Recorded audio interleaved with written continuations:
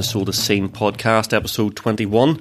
I'm Andy Cooper from RMS Motoring, and today I'm joined by Ross Annett. What's happening? And Gary Riley. Not a lot.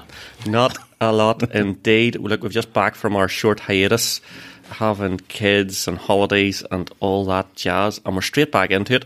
We've had plenty of things to cover in the show today, but of course the internet kicked in, and did anyone see what the cop car did in Lisburn today? Absolutely unbelievable. If you haven't seen this, there is a video knocking about. It popped into my WhatsApp inbox, and I think the same with yourselves earlier on today. Police car flying down the Longstone Street in Lisburn and narrowly misses what we think is a Dacia Duster perhaps, something like that, yeah. And flies into the front door of a Spar. Narrowly missing a girl in the foyer and large amounts of Fanta as well. So pop the video on there, Gary, when it shows there. We'll talk you through it. We'll see if we can get the video in the show notes here. But of course, CCTV everywhere now. You can't go anywhere. There's the CCTV out. This has happened today. The CCTV is out from straight in the front door. Like, cop car must have been on the anchors. He's probably doing about 60 mile an hour before he mounted the curb there. He must have fairly caught it, because those are bollards. You know, the anti-ram, anti-security bollards. See lifts there? Yeah, so You can see that the flashers are still going in the car. The guy in what we think is the Dacia, and please correct us in the comments if it's not a Dacia, but we think it is, and he's going to pull across the traffic. The cop car's coming at full beans, and the cop has to put the anchors on and move out of the way and straight into the front door of the Spar. It's just very unfortunate PR for the police. It could be in any car, but when it's a police car, I know there'll be memes and all the usual, as you were saying earlier, they were asking for witnesses. Like, what else? What else? They're pleading for witnesses, but I don't know about the two drivers of the car. What else do they need to see? But hairy enough. Like, obviously, he was like, well, what do? Do I stove into the Jeep, or do I try and abandon it somewhere else here? And you see in the interior shot in the Spar, like, there was a girl. She was 10 feet from the front end of. And she saw it coming too. She got a bit of a fright. Oh, she did get a fright. It's a Seat. What is that? A Seat something estate? Leon? No. What do they call those? Yeah, those are the. Yeah, it's a Seat. I don't know. Is it Altea? a Leon? No. Altea, is it? Maybe. But it's hard to tell with the police graphics on. You can never recognise them. No, they're. Look at you looking them up on the phone. That's exactly what I'm doing. I'm waiting for the inevitable interview. I've got an app for this. You'll now be telling us what it failed its last MOT on as well. I'm waiting for the inevitable interview on BBC or ITV, and some guy will be going. Who said say it, Leon? I say it was a guy in a police car did Leon the damage. State. Aye, there we go. Is it Leon Cooper? SE Dynamic TDI? What's a Derv? All 147.5 brake horsepower. Launched through the front of a Spar in Lisburn. So, what a start to the show. That was a bit of spectacular action. Loads more stuff to talk about. I have all the things to tell you, because last week I was at the Morgan factory, which was a pretty awesome day. So I'm a big fan of the Sniff and Smith podcast, and about 2 months ago the tickets come out on sale. I subscribed to them on Patreon, got the tickets, and £20 ticket, and I was like, hang on. Did you hear that? He subscribes to something on Patreon. £1 a month. £1 a month. We should do it for this here. Fantastic idea. We'll make millions. Is this why I read recently Patreon are sacking loads of staff and downsizing? No, are they? Your measly contribution. Well, but this is the thing. This is like a sunk cost thing. So, got the ticket because I knew the tickets would fly out the door when they went on general release, which they did. And then I was like, well, I have a newborn at home. I have no chance of going. So, like, literally on the Monday before, it was a week and a half ago, but the Monday before the podcast recording on the Thursday, I thought, frig it, will I go? And it was at the Morgan factory in Malvern on a Thursday evening. So then I just said, frig it, I'm going to go. So booked my flights, hotel at the airport. There's an overnight job, car hire, all the rest, and fired off to the Morgan factory. Landed in, got a bite to eat, and I had been in touch with the press office, and they said, well, look, you're coming over, should I like to look at one of our cars? And I was like, fantastic. Wow. So went to the factory tour, which, by the way, go and see it. Those cars are aluminium bonded chassis with a wood frame and then aluminium panels bolted to it. It's absolutely first class, all built by hand. What are they still making? They've got the Freewheeler, the new one that came out. They've got the Aero. Is that still? Super 3. No, they don't do the Aero anymore, but they do the Plus 4 and the Plus 6. Right. So they used to be like a steel chassis with a body on top of it, like a Land Rover or something like that, like really heavy and old school. And then about 3 years ago, they changed to Lotus style bonded aluminium chassis with a bit of wood on it and then more aluminium, so they're super light now. Wow. And then BMW engine, so you can get a 4-cylinder like out of a M128 or 128 Ti or something like that there. Or Yeah, they've always had that. The Aero had It the was the Aero 8 had the V8, but it wasn't the M5 one. E39. Was it not the M5 engine? No, I think it was a 4-litre. Maybe the 540 engine or something like that there. But I think BMW are always quite kind of protective of the M engines. Okay. They don't tend to let them use that, but they'll give you the next one down and let you tune it up. Funnily enough, so that's exactly what they have now. So that the B48 and the B58, so the B58 out of a M140i or M240 or something like that. But so what I was out in was the Plus 4, which is 255 brake. Well, only weighs a ton, and like looks like something that would be sitting in front of Downton. You know what I mean? And top down and all the rest. And it was fabulous. It was an oldie worldy driving experience, even despite it had all the new running gear and all the rest. It was still got sort of the wood trim and stuff on it. Yeah, Brennan would love it. Absolute work of art.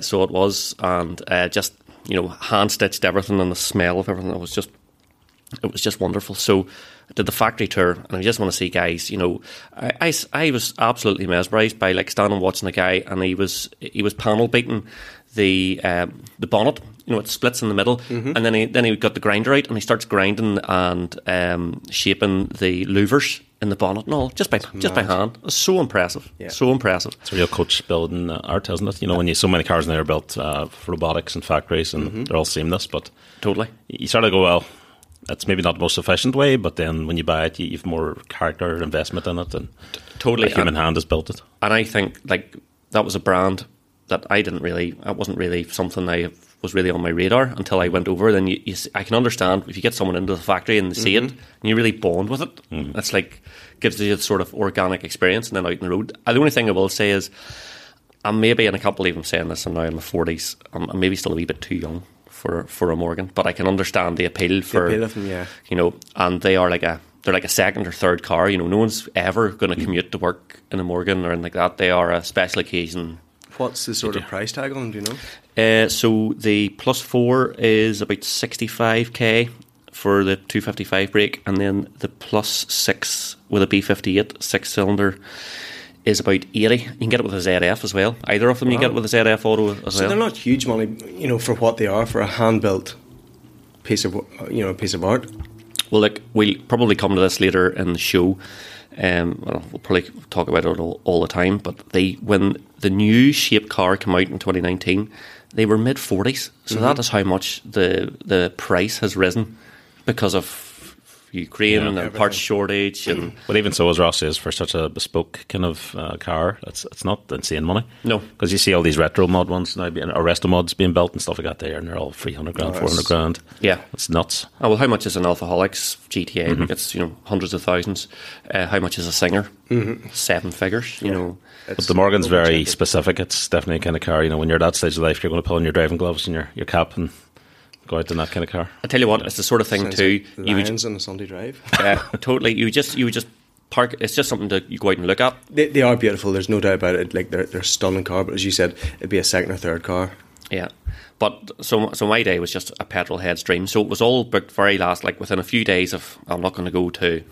I just lost the run of myself and went and booked everything. Did the tour and then met Richard Porter and Johnny Smith, who are two brilliant guys, and chatting away to them because they were actually on RMS because they were researching. You were saying this, yeah. They were researching the Bananarama Mark 1 Golf GTI. Wow. So, what was the song in the mid 80s that was for Why are you looking Africa? at me? I know that all the celebrities were recording. Oh. What's Live Aid? Live Aid, right? Oh. So there's the music video for Live Aid, right? And there's all the stars in it. You know, there's George Michael and there's everyone else. And Bananarama arrive in a Mark 1 Golf. And Mark Irwin in RMS thought he had that car, so there's a whole thread about it. Wow! But it's not. It's not actually that car. But they had, so it was a great icebreaker to go and chat to those guys about awesome. it. So I met them.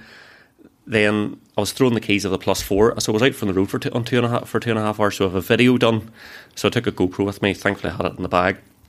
A video done, a bit of a review on that, and then came back and sat and watched a live podcast, and then up and then home early doors the next morning. So that was unbelievable. But I have done more. We should have had a podcast long before this. I'm going to torture you all. I feel like I'm like Chorley FM coming in your ears. So not only that, Supercar Sunday, which we were at. Yeah. But so I took the Yaris down to it. Landed down, got thrown the keys of an SF90. You didn't tell me that now. No, and so I was out lapping the SF90. Yeah. Wow. Do you know what? Having driven a few, very very lucky that someone is foolish enough to give me the keys, but to drive one on track and like I'd say even after the 812 Superfast that you were in, that must be an experience. I have total respect. They are out and out drivers' cars. You know, they're not show ponies. Yeah, it's not just it's straight line kind of demons. Yeah, unbelievable. I was just the performance in those things. They're 1,000 horse. You know, they're 800 brake, and the electric, and then and then the electric powertrain on top of that. So instant power. Talk dirty to us. Tell us about it now. Oh, it was the performance was staggering. Like nothing out there. You know, there was tuned GTRs and stuff like that there. You know, and they were just what was it the Americans call it, gapping people. And like I could have been 10 car lengths behind someone, and by the time I was in the next corner, I was 10 car lengths in front of them. You know, in the start finish straight. Bonkers. Yeah. So like I was doing 160 something on the start finish straight. You get that stage where you wonder how much faster can you go, and then you think a Chiron has another 700 horsepower on top of that. Yeah. It's insane. Here's the now. It was very very. I couldn't get it over how drivable it was. It took me a couple of laps to get a feel for it. You know, because they are quite different. All the controls are on the steering wheel, and then you have qualifying mode and race mode, and very intelligent traction control systems. Are they rear-wheel drive or all-wheel drive? Or? Rear-wheel drive. Rear-wheel drive. And it's a lot of power going to the back. And I think that because I turned everything off at the end of my run, and we blackened a few corners as well, so it has a diff. I know that. That's amazing. Yeah, so it was just probably a super clever electronic diff. Yeah, but it was just unbelievable, and the sound of it. And well, it's funny you say the sound of it. So where I was selling, my stall was right at the side of the pits, or the other side of the track where people were getting in and out at the entrance gate, and there was a few cars went past, and they were whisper quiet. It's GPFs and all this modern the SF90 had a note to it. There's a few guys. There's another car club down there. They're like Apex North, they call themselves, and it's really cool. There's like a load of them go out and travel together. And there's your big guy Glenn. He has all the stickered up, livered up Porsche, the Cayenne. So he was going past, so you could really hear it. There was a wee guy Carl in his M140i, and it sounded fantastic. There was another guy in them too, but all these supercars going past and no note out of them whatsoever. And then, as I said, you saw the SF90 coming, and it was just ballistic how fast it was going down, because we were obviously in the start finish straight there. And as you said, that gapping thing, but there was a lovely note out of it, whereas there was Lamborghinis, there was the McLarens, and it was awful just how quiet they were. Like I'd be pissed off if I had spent that kind of money on a car and there was just so little note to it. And it's just they're just strangled by regulations. They're just totally throttling. Here's some stats, right? And I love the stats. And I always remember the stat about the 812 Superfast. It did 170 in 17 seconds. Now the SF90 in 4.4 seconds does not do 100. Jesus. And a quarter mile out of the box, 9.5 seconds, 148 mile an hour.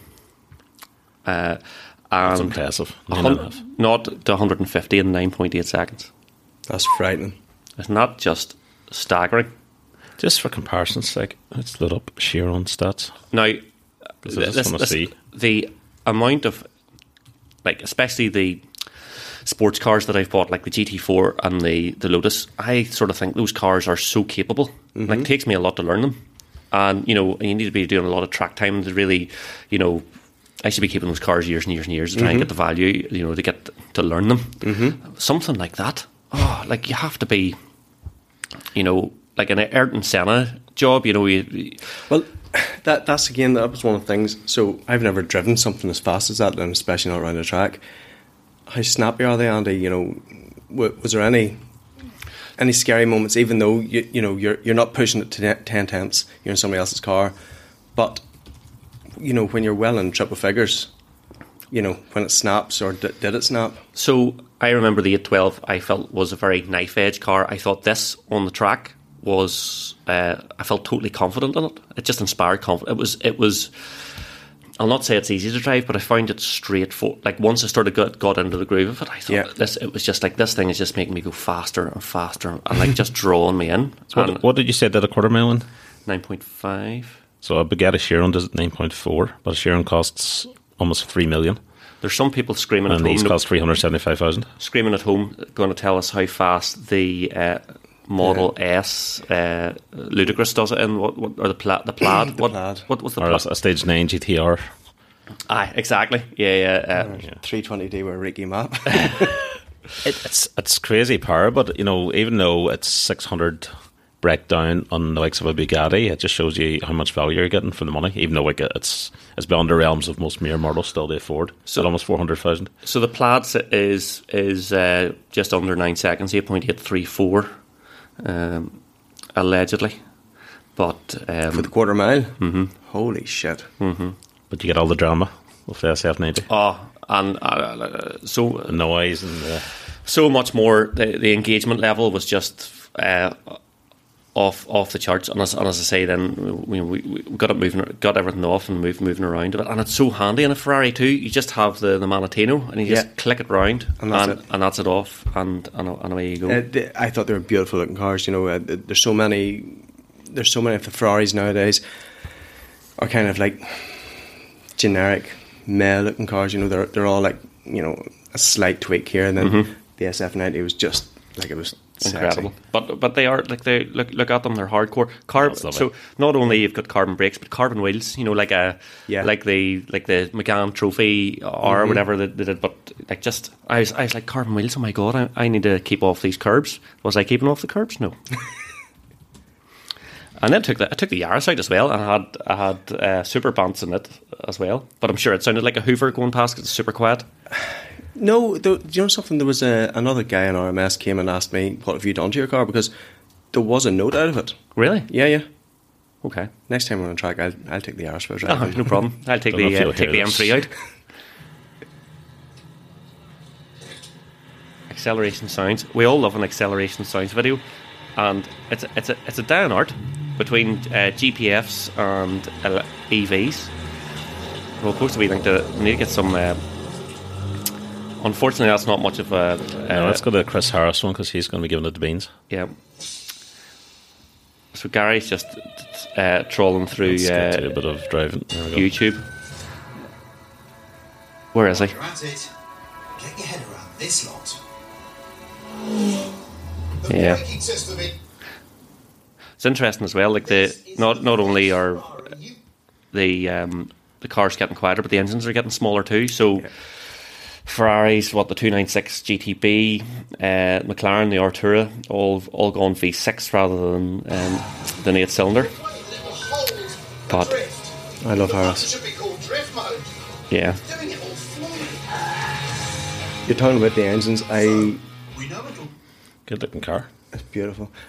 Ferrari, this new SUV thing they're doing, the Purosangue, the Purosangue. I know Gary's going to speak about it later on. It's the only V12 Ferrari you can still buy. NA, yeah. And I think that's a limited. I think it'll go V6 hybrid, V8, that sort of stuff. No doubt about it. So everything's going smaller engines. V12s are such nice engines. Just not just for capacity's sake and the torque and the breadth that they have, but they've got a refinement that you don't get in a V10 or V8. I must actually see, can I get the V12 engine sound for my van? Gary got to hear my van earlier on. Oh, the Bluetooth the speakers. V8. Oh yeah, Brilliant. Bluetooth So I'm speakers. going to have to see, can I download a V12 engine sound for it next?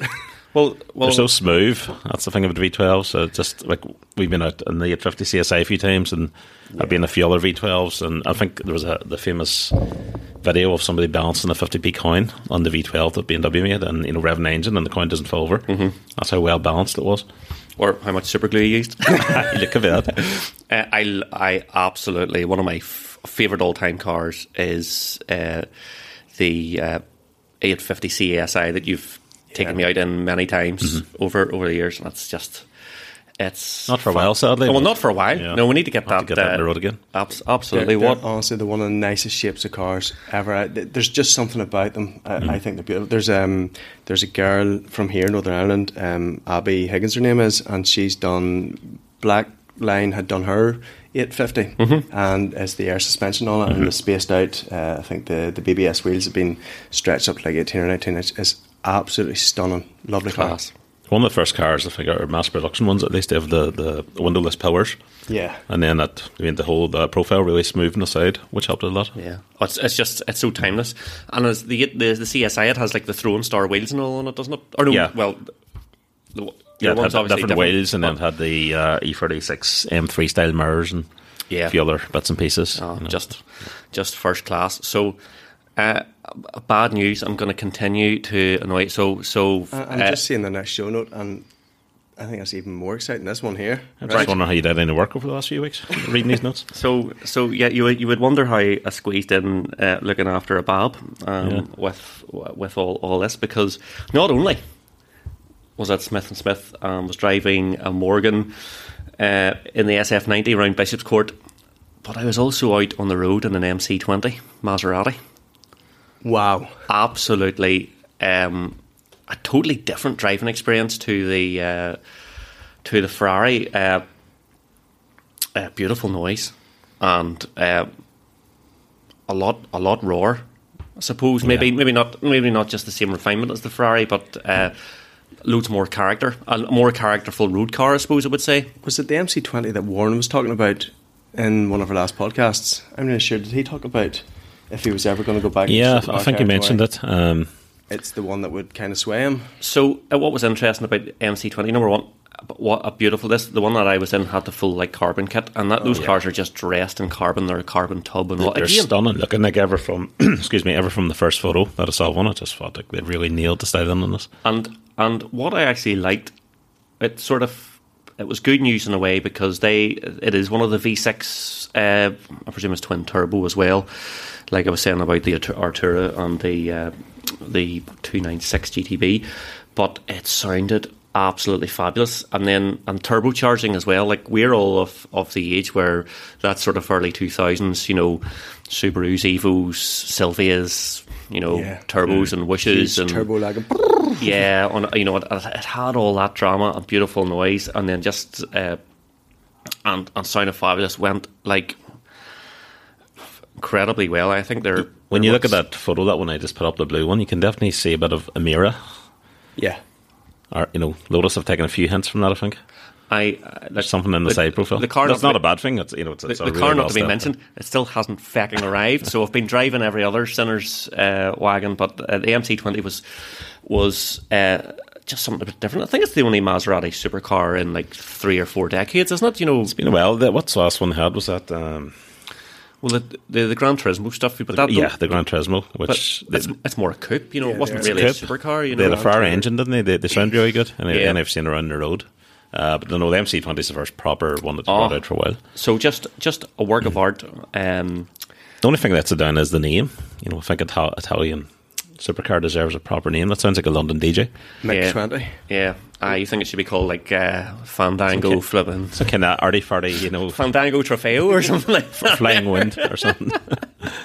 So, that was also incredible. But what else? I tell you one thing that I would love to get a drive in.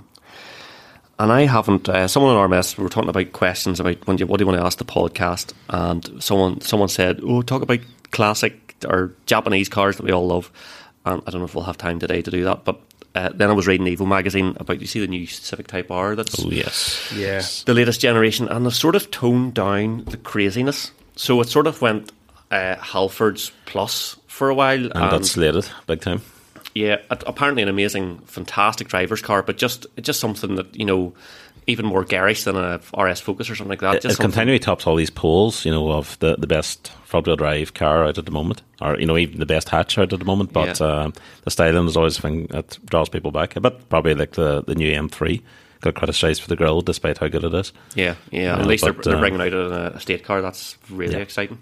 But yeah, Honda seem to have rectified this to a certain degree. Yeah, the new car, we'll stick a picture up on in the show thread, because it looks fantastic. But I haven't driven anything else apart from that. I haven't got my bloody Lotus yet. I've been torturing myself. I did go to a few other things. I did go to the last RMS Cars and Coffee. That was great. I think those are now possibly postponed to the new year, although I believe Pete is offering his services for some Cars and Coffee down at PMG.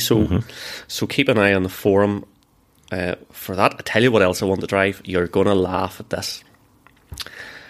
It is Chinese, electric, an MG4. Mm-hmm. They are getting great reviews as an absolute budget EV. Although unfortunately, budget is starting at 25 grand, which is by today's standards, that's budget. Yeah, exactly. By today's standards, great. So I've been talking to MG about getting hold of one of those. So yeah, that's been my since we last spoke. I'm sure there's other stuff. Yeah, it's been a busy month for you. You've been all around. I've been out and about. About the only place you haven't been as a spar in Lisburn, which was a good thing. No, it was good. At least I know where, if anyone runs out of Fanta Orange, where to get it. Yeah. What about you guys? So, Gary, tell us about this. Speaking of cars we can't afford, this Puro, is it Puro Sang? That's exactly what I was going to say. I'm not sure how to pronounce it. I googled it, I looked it up on YouTube, I read it in the magazine, and everyone's saying something different. I was going to try and get in touch with someone from Ferrari and Attaway just to confirm it, but it sounds like some don't sort have of your kind of powers, Andy. So it sounds like some sort of Puro Sangue, Puro fizzy drink, doesn't it? Something like that. If you've watched the Carwow thread, it means thoroughbred or purebred. Okay. There we go, Mr. Trent. I'm going to go with Puro Sangue because it kind of sounds smoother. Yeah, so we were saying there, last of the Ferrari V12s. Well, that's the V12s, also the first of SUVs, I suppose, as far as Ferrari goes. But it was only a matter of time because all the supercar makers are doing it now. It's probably giving them the financial clout to make other models, because SUVs seem to outsell everything 10-1 as soon as they bring them out. Like both the Lamborghini SUV came out and the Bentley one, I think, have been runaway sales successes, and they're outselling their other models 10-1, something like that there. So. Yeah, so the Ferrari Puro Sangue is 6.5 V12, 715 horsepower, 124 in 10.5 seconds. That's lethal. Yep. And around £350,000, give or take. Shit. Can you imagine how good that V12 would sound like? Oh, screaming. Imagine lifting the kids and just like a few blips at the gate. all four tubes lit to V12 soundtrack. Absolutely incredible, but incredible money too. Yeah, it's a lot of money, but again, it's a Ferrari, it's an SUV, it's going to have a very unique appeal just for that, because they haven't done it before. I've been very vocal about the fact that it's not an SUV, although it is, because it looks like one, although they don't classify it as one. It walks like a duck and quacks like a duck. Yeah, it's a people carrier. It's a Fiat Multipla. It's quite a good looking car, even though it's quite big and not your typical Ferrari, but it's got, is that suicide doors or bullet doors or whatever suicide doors. And like the styling's just very reminiscent of recent Ferraris, the headlights and the taillights and things like that there. This is definitely an age or position in life thing, but people are really listening. Right, they're talking about supercars. Boring, can't afford supercars. They're now talking about bloody SUVs.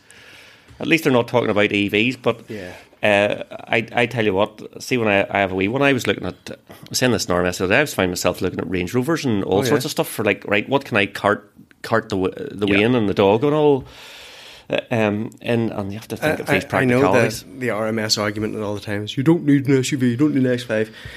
I've had SUVs for the last 10, 12, 13 years. I love them. See having something, a bit more space in it, you're sitting that wee bit higher up. Can you put more in the boot than you can in a state car? Probably not, but guess what? I don't give a shit because I love them, so do I. Pete, PMG, myself and a couple of others were down at Garth Brooks. We went down last Saturday and I drove down, and Pete was sitting in the back and he used the electric seats and reclined himself back, and he just turned around and he said that, what else would you need? I said, whilst we may or may not need SUVs, I love it. That's the thing, there's something for everyone, and SUVs serve a purpose. Just as, you can't take a hard driving sports car out for every journey and take your family in it. And this is, and funnily enough, I was thinking this, and then I hopped into the Yaris, and it's back roads from my door to here, and I was like, oh, I couldn't do this. And this car's just there's perfect a bump for for every seat, and as much as you can push.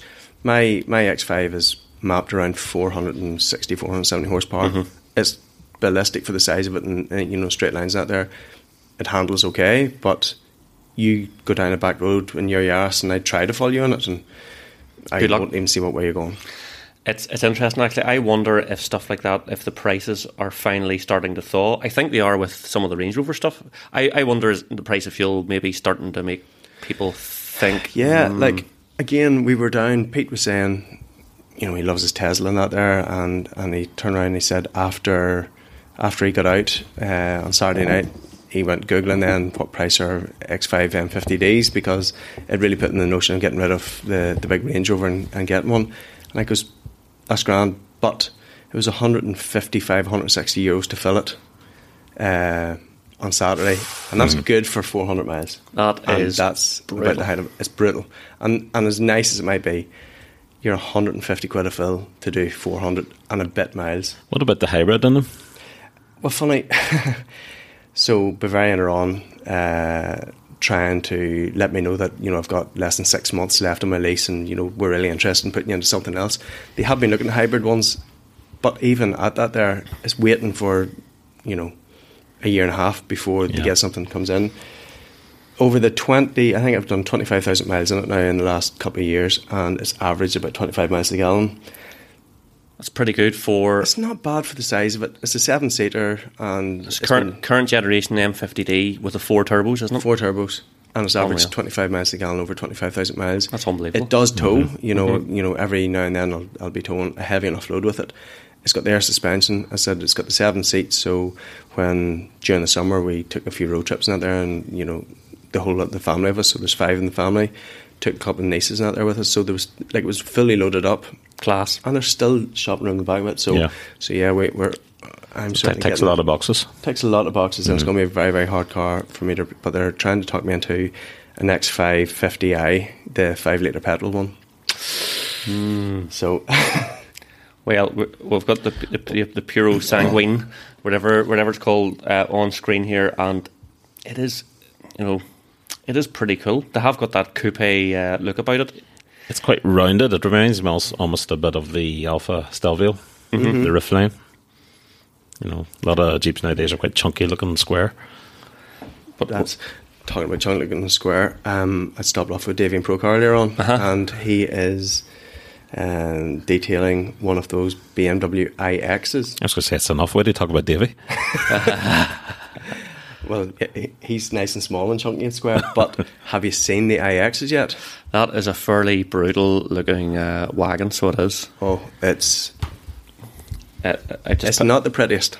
If you go back to the... that is absolutely disgusting. Yeah, there's not a nice angle on it, really. And again, it was one that's the first I've seen up close, and I kind of wanted to like it. It's just not right, is it? Is it M60? Yeah. So even the badge placement doesn't look right. No. It's like somebody tacked on the 60 in the end. There's just stuff doesn't look right about it. Is that the new the black M badge that they're going with now? Yeah. on all the cars. Black with gold outline. It's very pimp. And fake sort of reflectory things going on where you and sort of all these sort of removable panels and stuff going. Is that where the charging ports are on the back of it or something? I have no idea. It looks like I'd flipping the Johnny Cab from Total Recall, doesn't it? It actually does it. There's also a bit of transformer there going on the back end. So that's the back end of it. The front is awful. The big grille that we all talk about for the all the current generation of BMWs. Yeah. This has got the same big fake grille, but in behind it is almost like 3D reflective. It's Oh my god. It needs a set of spacers too. yeah. Like BMW are a strange one. Like BMW were leading things with the i3 and stuff like That's that. how it is. There. Look at that grille. It's like black and gold, 3D tack. You'd be good on your road and a lot of fucking wasps chasing you. It's It just looks like a honeycomb grill. awful. I actually think I've maybe seen one of those on the road. I cannot see the this is a Chinese market thing, isn't it? I The think so. Chinese love a 100%. big snorty nostrily flipping situation. starting Got some price strange appeal for them, alright. Starting at what? £111,000. Oh, good. People who buy that deserve to be absolutely rinsed. But they're saving because they don't have to pay for fuel. Well, this is the other thing at the moment with the price of it. I think we're gonna be looking at a 40p a unit per kilowatt. Yeah. For electric. Electric is no longer the at the moment the panacea that everyone thought it would be. So, I don't know. So the question is, have BMW totally lost their way with styling, or is it the case of in 2 years' time this will look fantastic? We just all have to grow into it. It's always been the case with BMW stuff, hasn't it? Well, I don't know. When the E46 was announced, like, it was a good-looking car. Even the first True. spy shots of the M3, I was just amazed, blown away by it. Yeah. And even the E92 that came after was a bit softer looking, but still a pretty attractive car. I have warmed to the current M3 and M4, and certainly the new M3 estate car. The Touring looks Yeah. first class.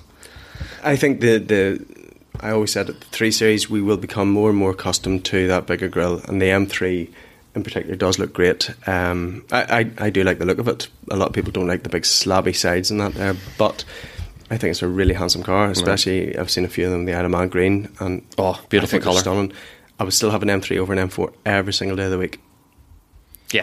Yeah, totally. Is that gold trim under the mirror as well? Yep. I see. Plastic gold, beautiful. Lovely. Absolutely horrendous. Makes So- you feel like a millionaire driving along, I'm sure. It's a car that I kind of wanted to like, but I couldn't find anything exterior-wise that I would like in it. People used to sort of take the mickey about, the Bentley Bentayga and that there, and it's horrible, and the joke was, it doesn't matter I'm inside it, you not have to see what it's like outside. This, it's just awful. But 110 grand, like what had BMW in their ICE range before that was that money? Like a top whack X5. X5M is around 100 grand. It would have been a couple of years ago, but Yeah, wow. absolutely. We're just looking at more. This is just vomit inducing these things. Straight out of the Cupra rule book. Except the Cupra Born and all the rest, I think is a cool looking wee EV. It is. It's all the bronze touches and things. Yeah. They grow on you. And I really like that Mustang Mach-E. Mm-hmm. I really like it. I Yeah, think, fantastic. But that, I said, it's just, No, that's just an abomination. yeah. Yeah. BMW, what are they doing? Well, they are doing something right. It may not be styling, but they've been working on EV batteries, and they've developed this new cylindrical battery tech. I think it's a couple of years off yet, but they're promising a 620 mile range, which is pretty impressive. And in real life driving, that's probably going to be about 500 miles, not 600, but still substantially better than what we're getting nowadays. See, when I hear cylindrical battery tech, and this is why I wonder why this. Where's it going to go? I know. You'll get these tall cars. I know, is it just going to be like cylindrical battery tech, and it's like two enormous Duracells? It can lay on its side, remember? It can lie down. Yeah, apparently something to do with the shape of the battery helps the efficiency. And suddenly it's also there's a lot of new tech as well. It's not just the shape that's changing. But if they can crack that and then improve on it, you're looking at a 700, 800 mile range in a few years, which would really change things as EVs go, as long as the charging infrastructure is there. Look, charging's a big deal. The price per unit's a massive deal. Yeah.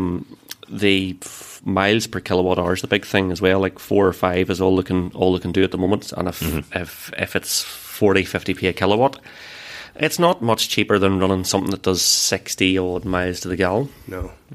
So that's and the price of them. The price of these cars we're talking about here, Horrendous. It's Absolutely horrendous. It's frightening. Did you get one sorted yourselves, Gary? I know you were... Not yet. Dragging on and on. The company car lists that we're looking at keep changing. But we did actually go and get an ID4 out, the Volkswagen ID4 for test.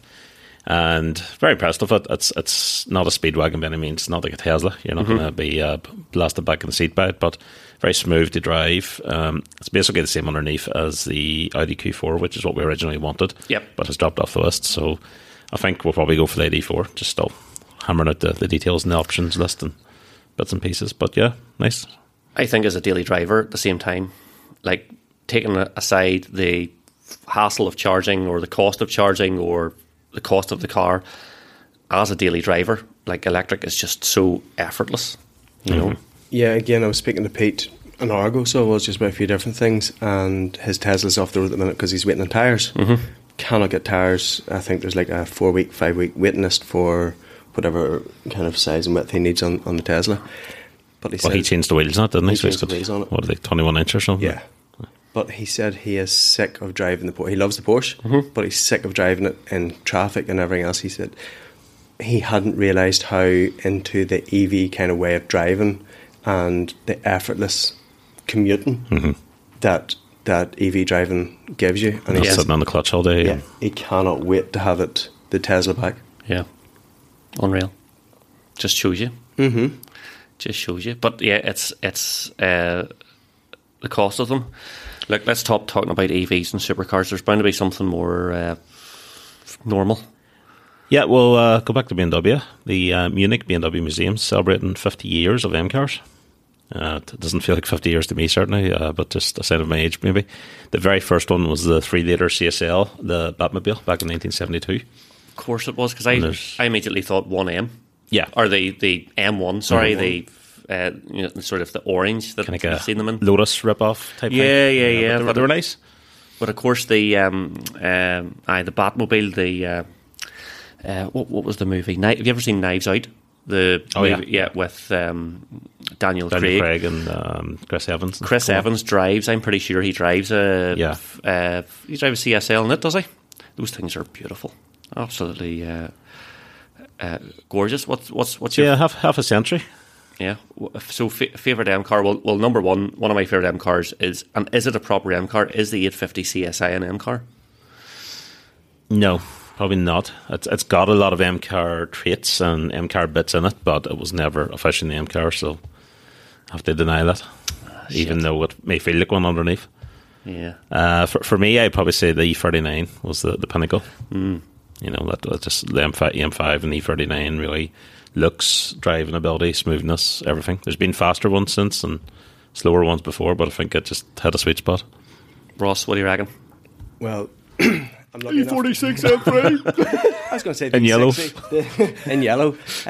I actually love that V10 that came in the M5s, the E60 M5s. Yeah. I think it was just, if you could run the risk of the engine not shitting itself and ruining you financially, I think everything about that V10, there's just the sound of it. Screams. Yeah. I heard a few of them either, using Schnitzer exhaust or decap or whatever, and they were just F1 car sounding. Although people do still say that the E46 was the best ever M car, and I've probably been inclined to agree with them. Well, the E46 sounded pretty good too. It's always kind of raspy, zingy top end. As I say to anybody, they are not the fastest car by any stretch of imagination. They're a nice looking car, but they're 20-year-old 3 Series at this stage. Yeah. But they really are, for me, the E46 is a sum of all parts car. Well, the CSL has to be in the list. CSL, no doubt about 100%. it. It's magic. Do you remember Woodcutter's one? The one that got away? It was a magical car. Like you could easily do a top 5 here because they've had so many good cars. There was the E30 range as well, the M3 Evos and stuff in it. Well, E92. even non proper M cars, like there's been some fabulous like M140, M240. Who doesn't love an E30 325i Sport, or you know, all those sorts of you know, those are all fabulous cars. Like I would love it. I've never driven an original E28 M5, but always loved Mission Impossible and Tom Cruise. Absolutely rinsing them. Yeah, absolutely first class. You know, so I'd love a steer in one of them. But because I've been in E34, we were out in one time. They were nice. Mr. Looney's E34 3.6, was it? Yeah, 3.6. Yeah, 315 sensible brake. driving, I'm sure, with Mr. Looney. Very sensible. Very slow and steady, as you can imagine. So, what's your favourite, Andy?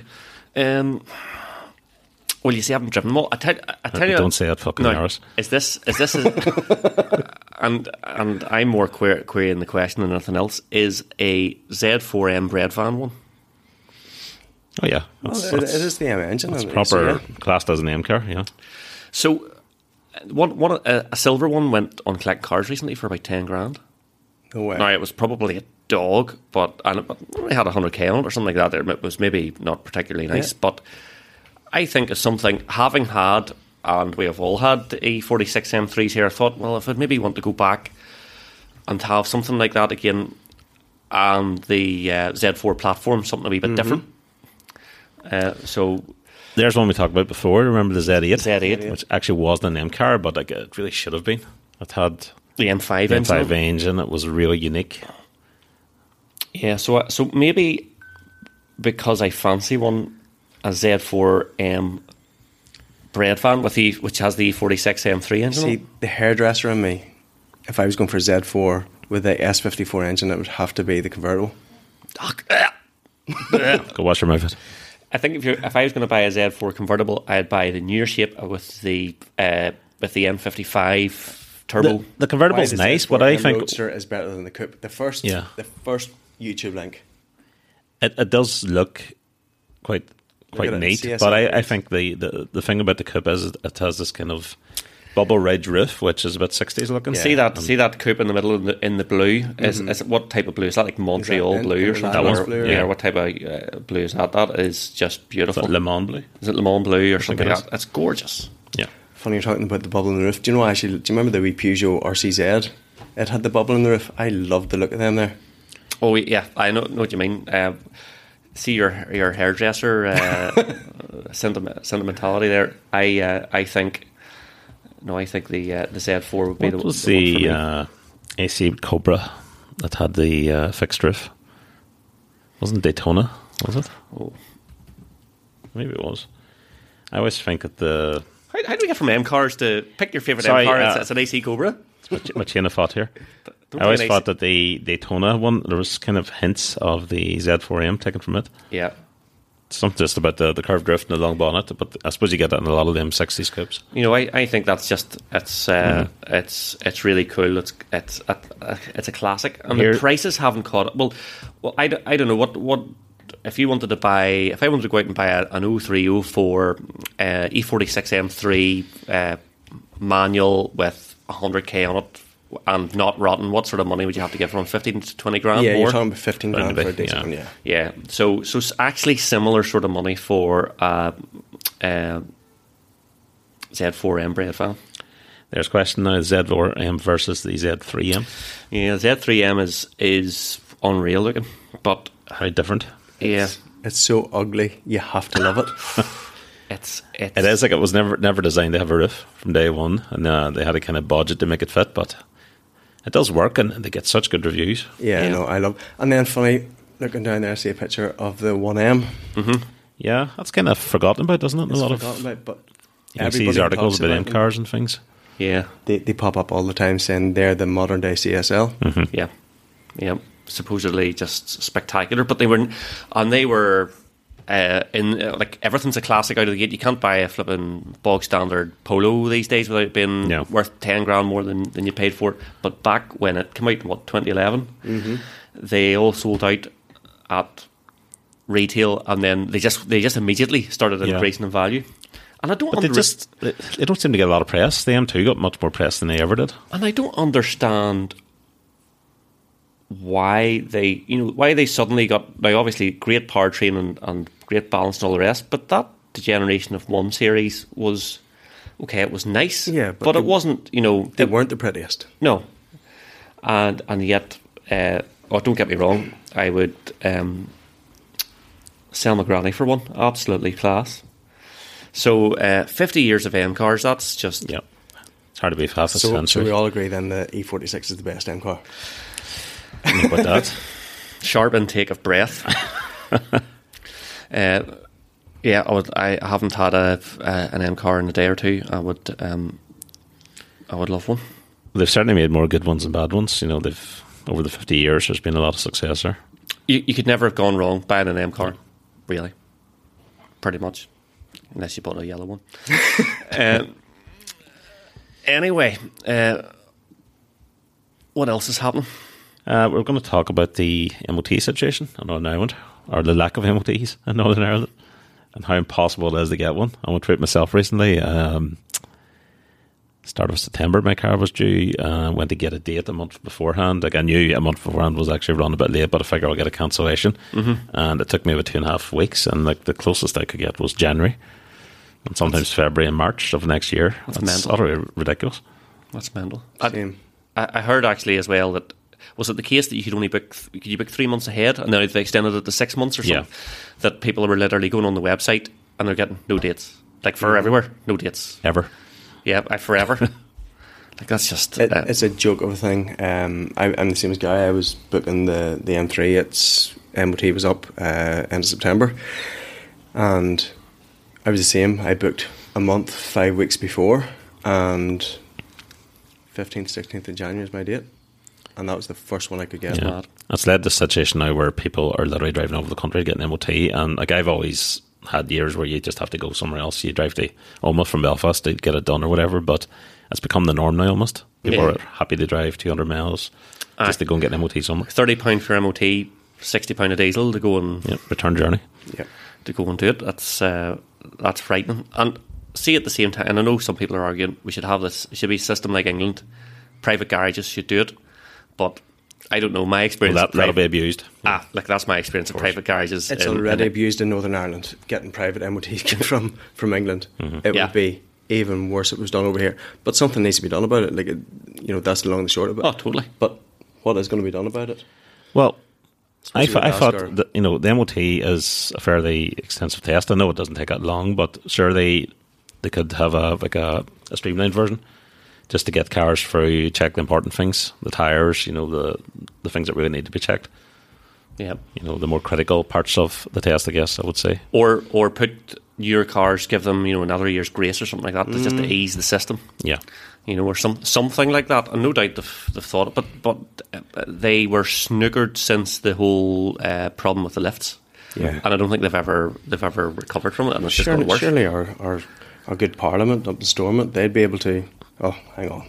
Hold on a second. Hold on a second. Somebody's been of ideas, even setting up some kind of temporary stations just to deal with the backlog, and once you get through that, that'll be back to normal. If you work for the test centres, if you're the chief executive of the Department for MOTs, we want you on this show and you can tell us all the problems you're having and Do you think we could get one? Nolan can't get him on. Do you think we can get him on? well, that's true.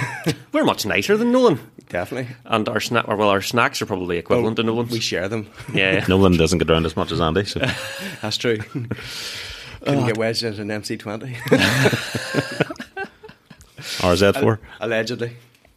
Ross, you're very quiet over there, not talking about your M3. And what apart from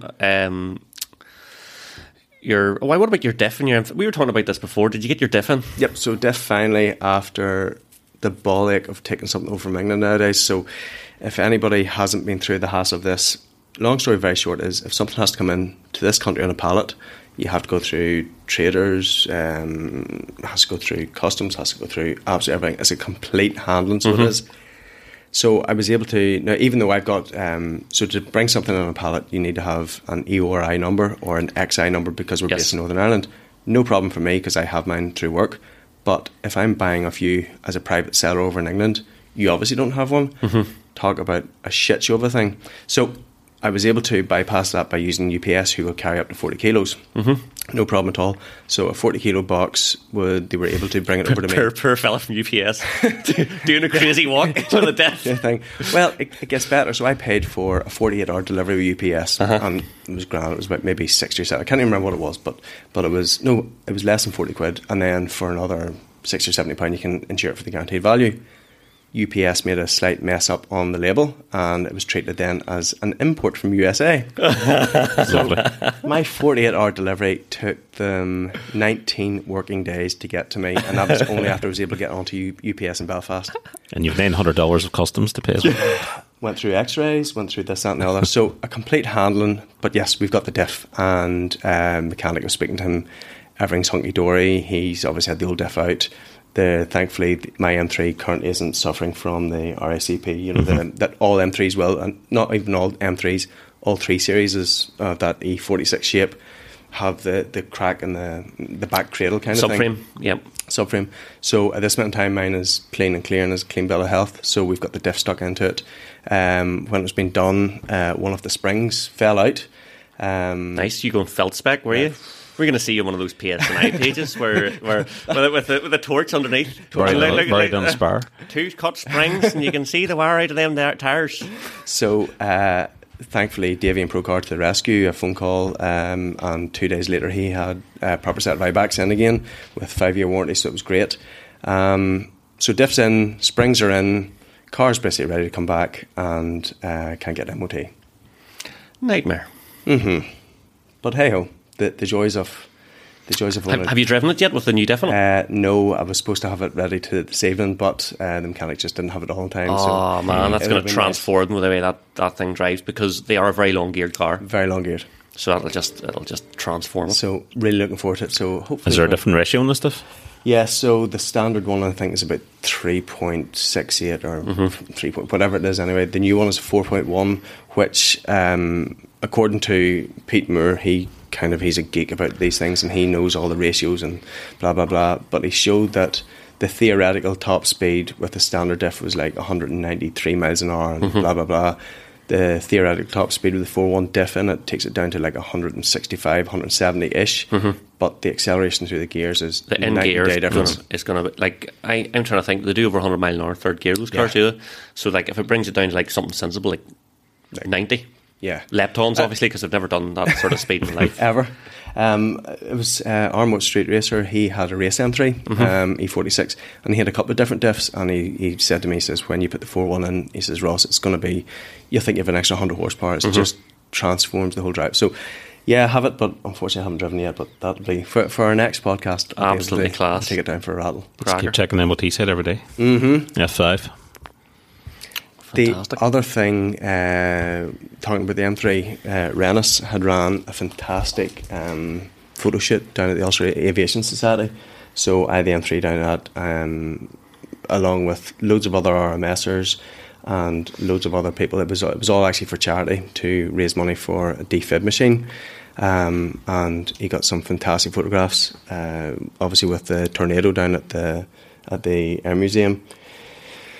The culmination of trying to raise money for one defib machine, one of the other people involved in the photo shoot, they got onto their company who they worked for, and they had 5 defib machines sponsored, which is going to some local nursery schools and that there, and playgroups. So, like, he's an awesome guy, so he is. That's just fantastic. So well respected, well thought of, and just showing how the car community comes together when there's something to be done, when, you know, it was just amazing to see the museum for the first place. What an awesome place. And if you're interested in planes and stuff like that at all, helicopters, everything in the museum has got a tie to Northern Ireland, so it's worth a visit if nothing else, because it's just really, really cool. But I said what he was able to do by getting like 30 or 35 people together, we all got fantastic photographs of the cars in like a location that nobody else can get. And what he done at the end of it by getting the money together for 5 defib machines was amazing. He's one hell of a guy. The pictures are class. Stick some photos in the thread, yeah, in the thread, because it's spectacular. The other thing, again talking about Rennis and Pete and that there, we done something that we haven't done in a long time, and that was just get up on a Sunday morning and go for a random drive. Just a crowd of us together. I had the M3 out, Pete was out in the Porsche Cayman, Rennis was out in the S2000. There was a friend of Rennis's from Scotland, Alan. He was over in an FD2, which, by the way, what an amazing... Have any of these guys ever driven Long one? time ago. Yeah. I couldn't get over it. The sound of it, obviously, with the VTEC going, but the acceleration through the gears in that FD2... Now, I think they share a lot of similarities between the likes of the S2000 and that there, but the gearbox, again, something similar to what I'm doing with the M3, is a much shorter ratio, and how it snapped through gears. Like, he was sitting with cars 100 plus horsepower more than him easily, because it was just all about the drive. Yeah, just keep it on the boil all the time. Yeah, That's but what you have to do. See, just 5 or 6 of us going out for a drive on an early Sunday morning when the roads were empty, not breaking any limits, not doing anything silly, but just kind of convoying a wee bit and going for a drive and meeting up for a cup of coffee and spinning then over the back roads up over Dundrod and that there, going for another cup of coffee, and just, it really clears the mind. And you know, we're all talking about cars with 1,000 horsepower here, you know, with SUVs. One of the guys, Mark, he was out in a GTD Golf, and he drove the same roads as we did, at similar speeds as we did, and he had every bit as much fun as we did. But there's just something about, so it really, you know, it's just... It's not so much the car, it's just the not occasion. The car, it's the occasion, the company, and it's something that if you haven't done it in a while yourselves or any of the listeners, speak to a couple of mates, jump in a car and just go for a needless drive. I must do, like, it has been too long, certainly since I've done it. You've probably done it recently, Andy. You go to a lot of things, but... Yeah, well, but not necessarily something like that. Just something, you know, it's not a particular thing. Like, and the cars and coffees and all are fantastic. Cars and coffees are great, and there's normally good convoys out there too. But this was like literally, Rennis had dropped a message. He said, "Guys, there's a friend of mine over from England. He's a big petrol head. He's over in his FD2, and he's fancy meeting up tomorrow morning to go for a drive." So it was kind of like Avengers Assemble, and we all just said, "You know something? Let's just go for it." And get the latex on, away we go. I'll have a Saturday night, but meeting up even at Sprucefield in the morning, you know, the amount of people who came over, because, you know, there's 5 or 6 nice, now they're all, you know, at this stage they're probably 18 or 19-year-old cars, you know, but they're kind of classic cars, and they're noisy, they smell of petrol, but there's good fun, and people are coming over and snapping photographs of them going, "Oh, what are you guys doing?" Yep. Just going for a drive. Just out for a run. Randomly when we were out then, so we stopped at Dundrod, up the Ulster GP circuit, and we were taking a few photographs and that there. And there's some guy in a white wheel-tail Cosy came past, and he slowed down and goes, "What are you doing?" I said, "Just here, man, for a couple of photographs." So he pulled in, grabbed a couple of photographs, and then took off like a scalded cat. And you know, he was just out the same thing, Sunday morning for a drive, and jumped in with us, followed us for a few miles. He peeled off one way, we went off our own way, and it was fantastic. Like that sort of thing will die with our generation. Out with a noisy vehicle that you've kept good in the garage all week, and you want to get out and get the head shard and out with the lads. And see that head shard thing, that was exactly what it was. See, just going out and not thinking about anything other than just going for a spin. And I said, we weren't driving fast, but we were just driving, and it was just, every single one of us, when we got back there, we were talking about how good the roads were, and you know, it was just a few nice twisties and that there, and accelerating out through a town, and there was just something cool about it, and every one of us would grin at the end of it. So it was something that's really good to just get up and do once in a while for no reason other than meeting up with your mates, doing what we used to do 20 years ago, Andy. Like, I can remember going to different cruises and that there. Do you remember you had the wee red Corolla at the time? Oh, absolutely. But like, again, none of us were flying machines at that stage, but we were just driving, and needlessly driving somewhere to meet up at Nuts Corner, and we're all standing at the side of the road talking shit about who's done this, that and the other, and K&N intakes and tights over the back lights to darken them. Well, that type of thing defines why we're car enthusiasts and not just people driving from A to B. Yeah. You know, you do it for fun and for enjoyment. Yeah. So, which is why we love doing this, because we just and hopefully the 3 people that listen to us enjoy it as well. But our wives, you know, just talking shit about cars and you know, actually, I've had quite a few people in the shop and that they're chatting to me about it, and they said, "Do you know something, Ross? Really, like, we're enjoying the podcast because it's just it's just lads talking crap and slagging each other and, you know, just having a bit of fun. And really... Well, no, I'm here to outdo you all, by the way, every single... Well, you know, that's all I'm here you for. do that. Yeah, I'm trying my best here, trying my best. But yeah, it was just... It really reminded me why we're doing what we're doing. Like, I built a business on something I loved. You know, we're doing this podcasting over a shared love over something that we all grew up with, and it kind of reminds you why we do what we're doing. Why do it for the jam donuts that you bring every time? Which haven't been opened. Gary, your 15s are fabulous there. I was very much. making good use of the mute I can button see there's there. quite a few gone. I was getting them horsed into me. Absolutely first class. There was something else I actually meant to mention, and that is that Mr. Riley here cannot help himself but get published left, right, and centre. So it's in the current Evo. It's in the September or October. Yeah, we had a issue. Latest issue of Just a small letter, nothing else. a small letter. Nothing to write home about. But every single time you write in, you get it published. I'm pretty sure, because they're always absolutely awesome. I do write often. That's the problem.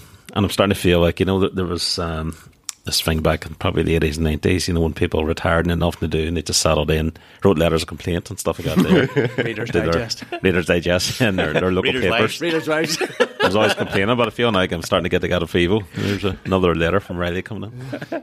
So, yeah, no, just I always read the articles over and over, and I read the letters, and more often than not, I feel like I've something to say about them, you know. And I've written articles for RMS, as you know, so I tend to put pen to paper rather than just. And we want more of that, because the stuff you not only in this particular instance had you written the article, but you also were. Is it Letter of the Month or something like that? So you got a watch. Do you have the watch with you? I don't have it yet, yeah, but Because you went Ian Everly, I think the editor Yeah. or managing editor, he emailed me the other day to ask me just from my address to confirm it. So it's on its way. Fantastic. That's awesome. So to the obligatory watch pose in the car. So not only that, but the letter you wrote was that was Richard Porter was giving off about his AGA. Yeah, And he'd moved house. He wanted a new house, and there was an AGA, and he just did not see the point of it. And he said he was going to get rid of it and stuff. And then I have my parents had an AGA, and I loved it. So it just something clicked in my head, and I wrote a letter in about it, and kind of made it something about cars. And It was a really good, because I was flying over to Manchester last week, and I've got Evo on the iPad, and I'm sitting flicking through, and I was like, "This Gary Riley shit. I wonder is it? I wonder." And then Asshole. the message in, and it was. I have to give you credit. It was a really, really well written letter, and it was very emotive. Yeah, and it's part of the whole conversation, is it old versus new and all the rest, because Porter had actually written an article 2 Evos back or something about giving off about someone's house being like there was no switches in the walls and all the rest. It was just an iPad to control everything. You know, like what do they do as a job? They're a car. He loves the old stuff. He's always talking about Land Rovers and old Jaggers and things like that there. So he's definitely got an appreciation for it. So what are the chances that you write the letter and the same week I'm actually talking to the man? So that was how I said. I said my mate says you're an agaphobic, you know. And yet says you're a dick. And so he was laughing about it. So yeah, fabulous. Keep writing. I want to see some of your stuff some more. I'm determined to get 2 watches out of them, so I'll try my best. Fantastic. And back to S2000s. We've both owned S2000s. Yep.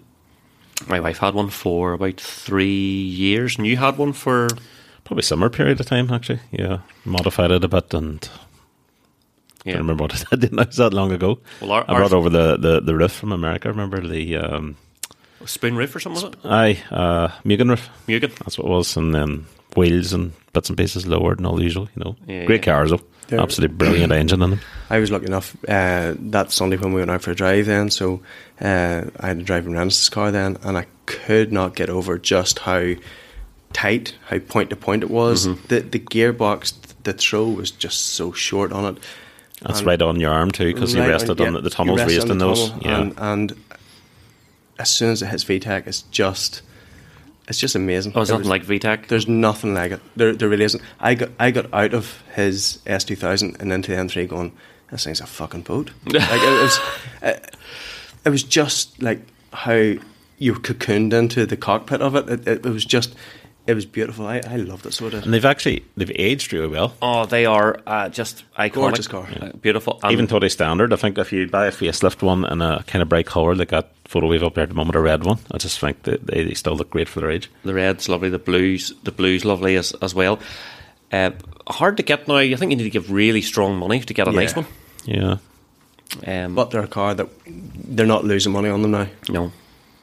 Although I will caveat that with, with rose-tinted glasses, they're not that fast, says it sort of quietly, but it's... Not, but it's never really about that. It's like every VTEC and every Type R, they're always lacking torque and, a comparable turbo car would go a lot quicker nowadays, but just it's the fun of driving it. It's stretching that engine out to 9,000 revs and pushing it along. Absolutely. Something I would love to get a drive in again is a DC2. And so someone had said about JDM cars, and we'll touch maybe about Hondas, and we'll get onto the rear-wheel drive stuff, which I will never stop talking about at some other stage. But we've owned lots of Hondas, but too many. My Integra Type R DC2, what I have just very distinct memories of it just blowing me away every time I drove it, and felt so special. And that's so why you raw. consistently see them in articles that reference the best front-wheel drivers of all time. Yeah, true. They're always in the top 2 to 3 at least. Yeah, they're some of all parts car. They're not the fastest car, but they're not supposed to be. Yeah. And I couldn't get over just how direct that steering was.